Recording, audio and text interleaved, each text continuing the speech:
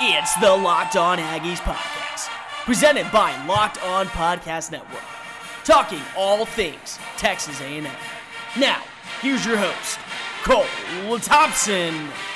Howdy everybody, and welcome back into another episode of Locked On Aggies, presented by the Locked On Podcast Network. Cole Thompson still here in the driver's seat talking all things Texas A&M. And today's show, we're going to be breaking down one of the negative things that nobody wants to talk about, but is a reality in the world of college football. And that's what can go wrong with Texas A&M in 2020.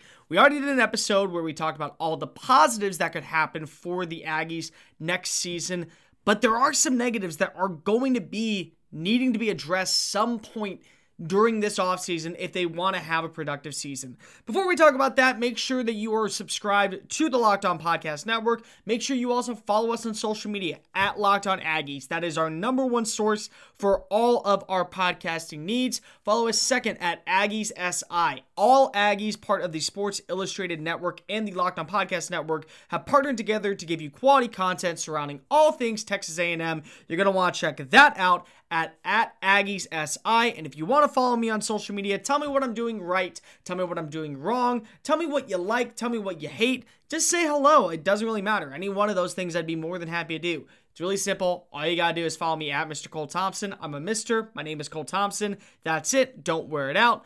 At Mr. Cole Thompson, at Aggies SI, and at Locked On Aggies. As we mentioned at the start of the show, Texas A&M is looking for a bounce back year in 2020. And the reality is, everything is setting up for them to have a very solid season. According to Jimbo Fisher, he is expecting over 20 seniors to return to a now veteran-loaded roster, and 7 players who were freshmen this year will now see veteran experience time at their vital positions. But also, you have to look at the recruiting class coming in. Currently, A&M sits at an average of the number 6 recruiting class from everyone from Sports Illustrated All-American, 24/7 Sports, Rivals.com, and I believe they are 7th on ESPN's recruiting style. But either way, the majority is right outside the top 5, and with 2 additions of maybe McKinley Jackson and also Zach Evans, who we did a podcast on yesterday, one of them could bring this roster into that top 5 mode.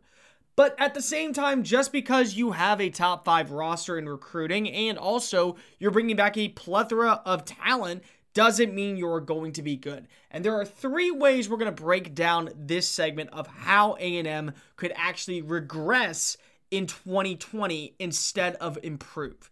The Aggies finished 7-5, 8-5 if you include their 24-21 bowl victory over Oklahoma State, and they're going to hope for better results with an easier schedule. When you look at the 2019 season, it makes sense for why they finished with a 7-5 regular season record. Number 1, they were the first team in NCAA history since 1975 to face the AP's preseason top 3 in a single season.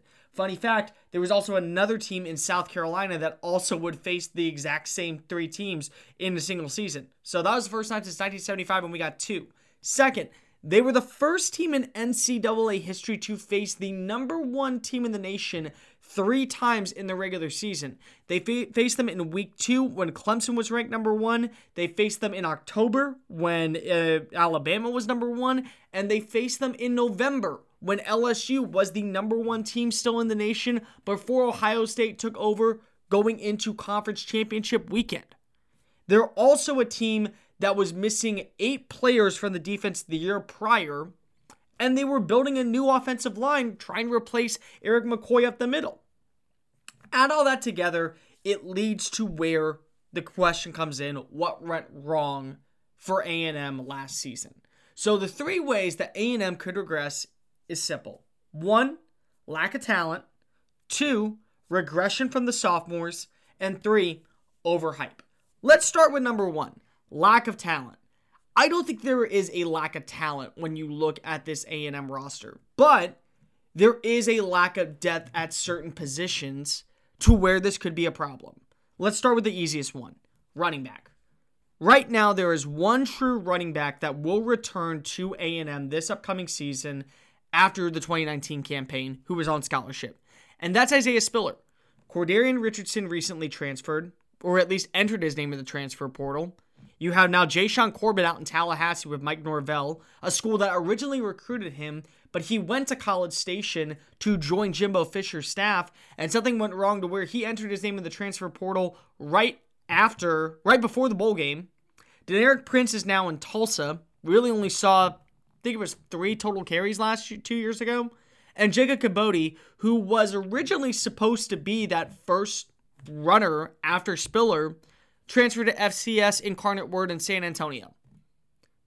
There's no guarantee that Vernon Jackson and Devin Ackney are the future of that position. Ackney could actually end up moving to multiple positions, including wide receiver.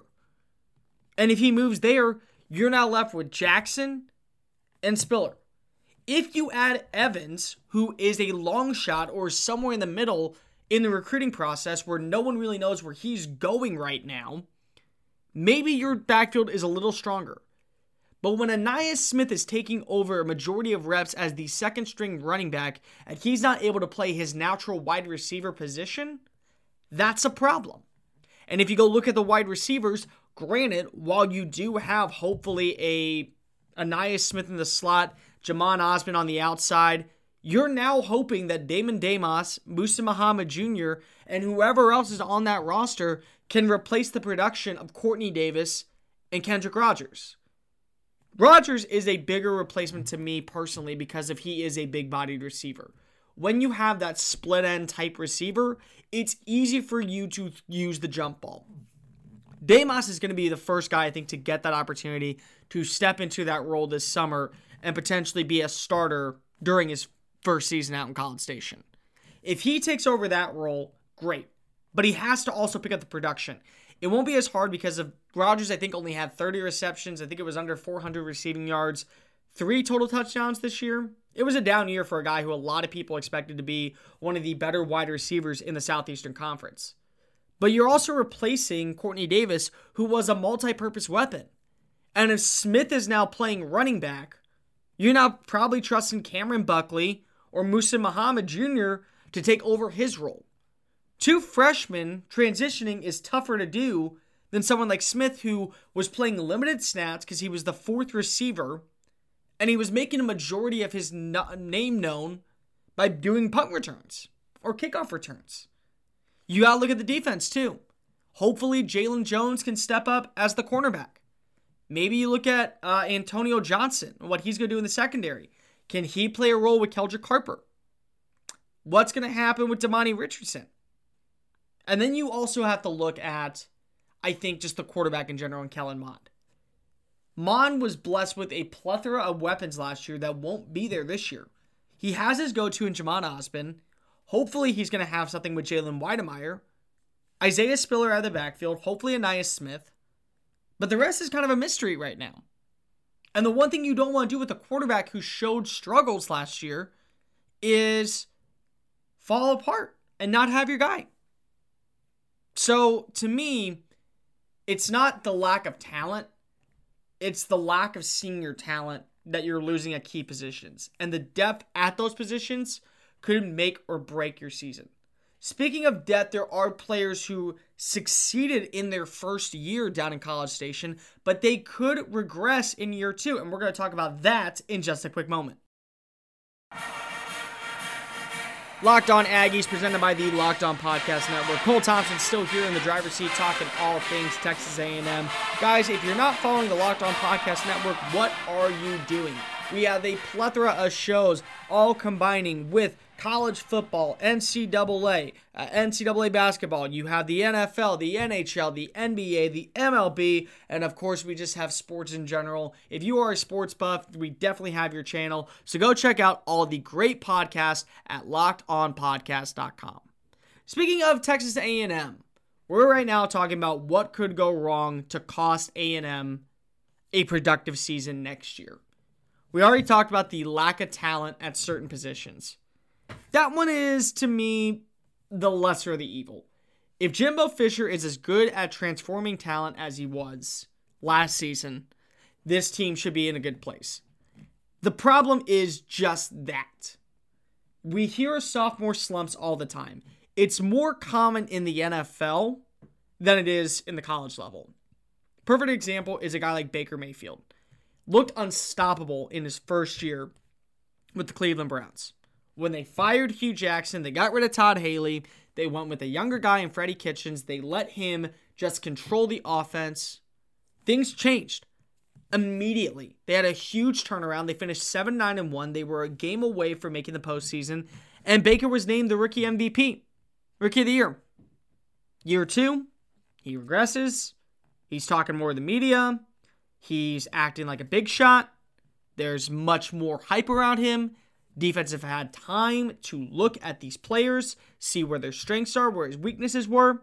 And the Browns, the most overhyped team in the last decade, since probably the dream team of the Philadelphia Eagles, finished 6-10 and now are picking back in the top 10. That's the same thing that could happen at the college level with some of these guys. They have breakout freshman campaigns, and then they digress. A&M was very lucky. They had, I believe, at one point, 7 starters who were freshman talent. If all 7 regress, and the freshman talent can't pick up from what is happening with their regression, that's a problem. And it especially is a problem on offense. Because now you have guys such as Ainias Smith, Jalen Wydermyer, Baylor Cupp, because he will be healthy, and Isaiah Spiller having to be the face of the offense. Let's look at this real fast. You have Jalen Wydermyer, Dickinson native, comes out, wasn't even supposed to be an afterthought for this offense. He ends up leading the team in touchdowns. 6 touchdowns on the year. Over 400 receiving yards. Go-to weapon in the middle of the season. I think he had 2 touchdowns for over 25 yards, both against Alabama. I mean, they were garbage touchdowns, but still. Production. Ainias Smith, same thing. Versatile player. Used his legs, broke open. Made a lot of good plays in the open field. I think he had 313 receiving yards, 3 touchdowns.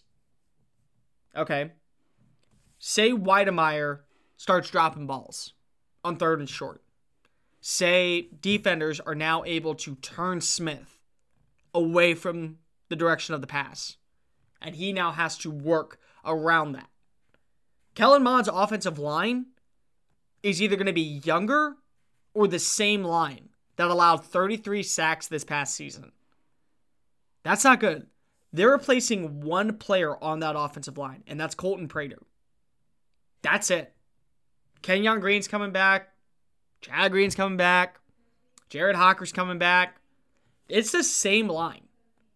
And if he doesn't have those weapons that are able to get open and make plays, kind of like they were this year, that's a big problem. And now you're relying either on Osborne being the whole face of the offense, or a guy like Damon Damos having to step up and become the face for the future. Meanwhile, we're not even talking about the backfield. We've already mentioned that Isaiah Spiller will be the only scholarship running back next season. We haven't mentioned the fact that if he regresses, we have no idea what is the run game. And a one-dimensional offense in college doesn't work. In fact, it fails tremendously. The only way that you see it work is when you're playing against weaker defenses. The Pac-12 and the Big 12 have made it work to where you can throw it 50 to 60 times a game.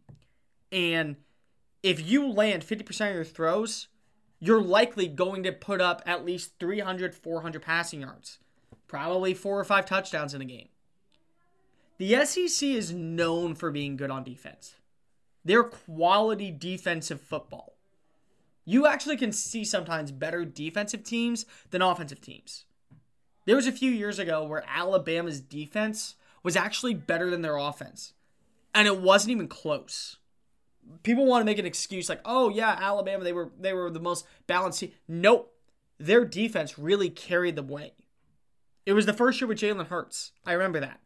It was my first year out of college. They carried that team that year to the national championship. And then in the end, they lost to Clemson because they were a more balanced team. That's what I look at when I see this A&M team. You're either going to rely on the defense, and even then, you're not even sure what's going to happen on the defense side of the ball. Is DeMarvin Leal going to be as productive as he was down the stretch with Tyree Johnson? He had 2 sacks and 2 big-time stops in the Texas Bowl, which led to promise for the future. If teams are able to learn how to double-team him or even find his weak spot on the defensive line, those are things that you can look at and just go, okay, this is something that we need to find out how we can make him better. And there's no guarantee that the guys who are coming in, Antonio Doyle, Khalil Diggs, all of them, there's no guarantee they're going to be as productive as Leal was in a limited role last year. Damani Richardson on the deep end. Is he going to be able to get better in coverage? He wasn't bad by any means, and in the Texas Bowl, he actually started showing improvement. But I do look at this team, and I'm wondering if they have slip-ups with their newer guys who have sophomore slumps. They're relying, one, on that veteran talent to take major control, and also the freshman talent to do what they did this year. That sometimes works in your favor, and sometimes it backfires bad. And it shows that maybe you're just a year away. Maybe you're just a game away. Maybe you're almost there, but not there yet. And that's a reality for A&M. Speaking of realities for A&M, there is one thing that nobody else is talking about, which could be the downfall for the Aggies in 2020. But we're going to be breaking that one down in just a quick moment. If you've been a listener of this podcast, I'm sure you've heard all the great advertisers working with Locked On to reach sports fans. But you may not know that Locked On Aggies is a great way for your local business to reach passionate Texas A&M fans just like you. Unlike any other podcast, Locked On gives your local company the unique ability to reach local podcast listeners. No, not any podcast listener, a Locked On podcast listener. If your company wants to connect with Texas A&M fans and a predominantly male audience that is well-educated with disposable income, then let's put your company right here on the Locked On Podcast Network. Local fans love to support local businesses, so text the word advertising to 33777 or visit lockedonpodcast.com/advertising and let us know who you are. We'll get our team to help your team achieve Locked On advertising success. Once again, text the word advertising to 33777 or visit lockedonpodcast.com/advertising. We look forward to hearing from you. And remember, gig 'em, y'all. Locked On Aggies, presented by the Locked On Podcast Network. Cole Thompson here in the driver's seat, talking all things Texas A&M. Guys, make sure you're following us on social media at Mr. Cole Thompson, at AggiesSI, and at Locked On Aggies. Something we haven't talked about yet that just is a reality that happens every single season in college football. And maybe this is the year where A&M actually gets the boot. Last season, Texas A&M finished 7-5. I spoke to a lot of people who cover this team and a lot of people who cover the SEC in general. And the consensus record for A&M last year was 8-4. The consensus record for Auburn last year was 8-4. And if you throw out that one game where A&M almost came back to win, that would have been right. They would have finished 8-4. But they were going to lose to Clemson. They were going to probably lose to Alabama. It looked like they were going to lose to Georgia.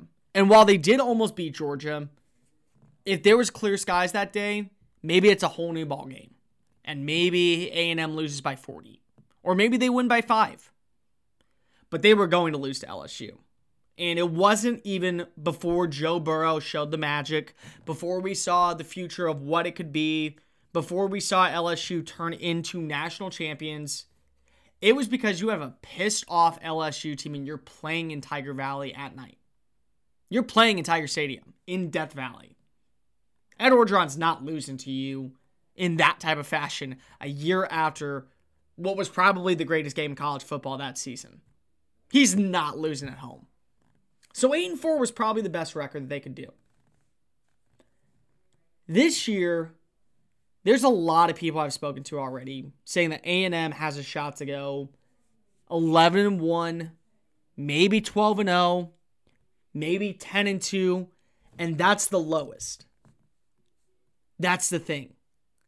Maybe A&M is just overhyped. That could just be the legitimate answer that nobody wants to talk about, nobody wants to admit, nobody wants to say that could happen, but the reality is it could. It easily could. And let me explain why. Let's take a look at their early conference schedule. They'll play out of conference, Abilene Christian to start the year. They'll face North Texas. They'll then face, I believe it's Colorado, and then Fresno State. Those are their 4 out-of-conference games. All right? Abilene Christian's an easy win. I'm going to pencil that one in. I'm going to pencil in probably North Texas too. That one's probably harder than Abilene Christian, but that's an easy win. It's a brand new staff under Kalen DeBoer, now at Fresno State, so give them that win. But Colorado, here's the funny thing about Colorado and the Buffs. They're a team that is losing Steven Montez and Laviska Shenault, but they're returning a majority of their defense. And they're run by a former SEC defensive coordinator in Mel Tucker. He took over the team for Mike McIntyre after I think it was 8 seasons with the Buffaloes. So he's bringing that SEC-style defense to Boulder. If they can shut out Kellen Mond in the offense, this isn't as easy as a game as everyone expects it to probably be for A&M. Yeah, they could win by 30. They could also lose by field goal. And Yale will be played in College Station. And that will be a tough, tough loss to handle. But I'm not going to sleep on Mel Tucker. Because if he's done decent in recruiting this year, he's building the roster for the future. He landed a beautiful 5-star a couple days ago.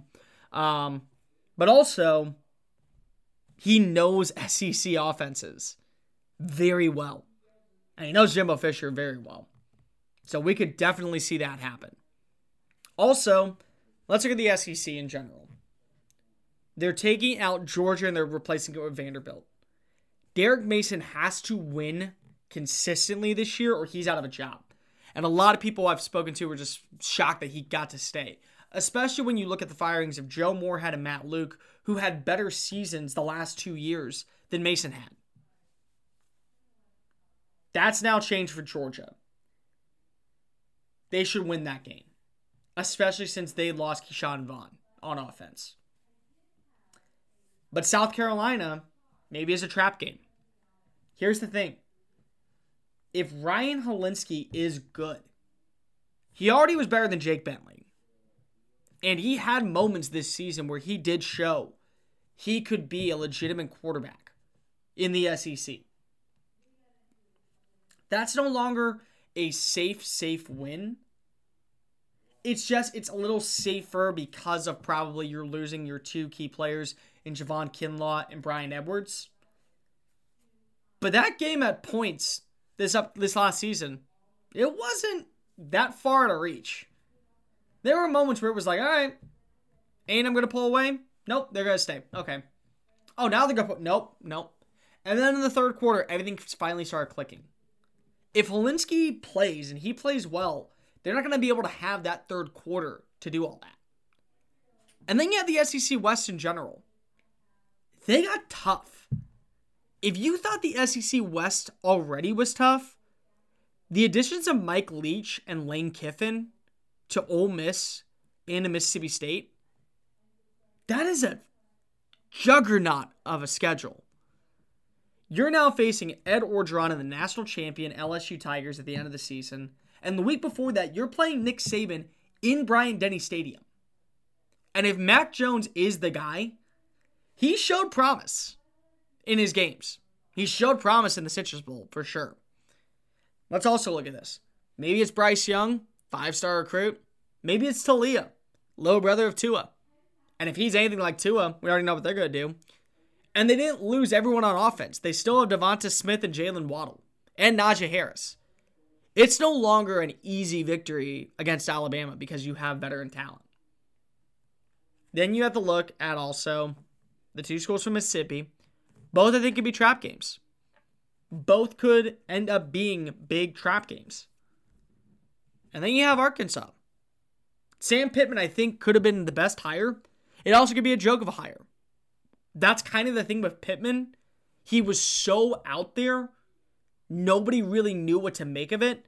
And maybe that's what the Razorbacks needed. Was they didn't need to go get that big, flashy name to win. They needed to get a guy who could just come in and help them win. All of those games in the SEC West are no longer, in my opinion, for sure wins for A&M. Arkansas looks like the easiest win. But with the addition of Felipe Farkas, off the table. Still anything could happen. Both Magnolia State schools. Neither one of them are completely easy wins. They're easier than, say, the two schools from the Yellowhammer State, in Auburn and Alabama. They're easier. Chad Morris could change Bo Nix, and he could be a Heisman Trophy winner next year. That is a legitimate statement. I'm not saying it's going to happen, but it could. Then you also have to look at Alabama, and you also have to look at LSU. LSU is not an easy win, even if they did lose everyone. 8-4 might be what you see next year. But those are three ways A&M could digress in 2020. And all three, if you really want to think about it, are plausible. That's going to do it for this edition of Locked On Aggies. Make sure you're following us on social media at Mr. Cole Thompson, at AggiesSI, and at Locked On Aggies. Tomorrow, we will be talking about a preview, what to expect against Georgia this upcoming weekend. The Aggies are on a 3-game win streak on the road. Can they make it 4? We'll find out. Make sure you tune in tomorrow. We'll see you then. And remember, gig 'em, y'all. This has been Locked On Aggies, presented by the Locked On Podcast Network.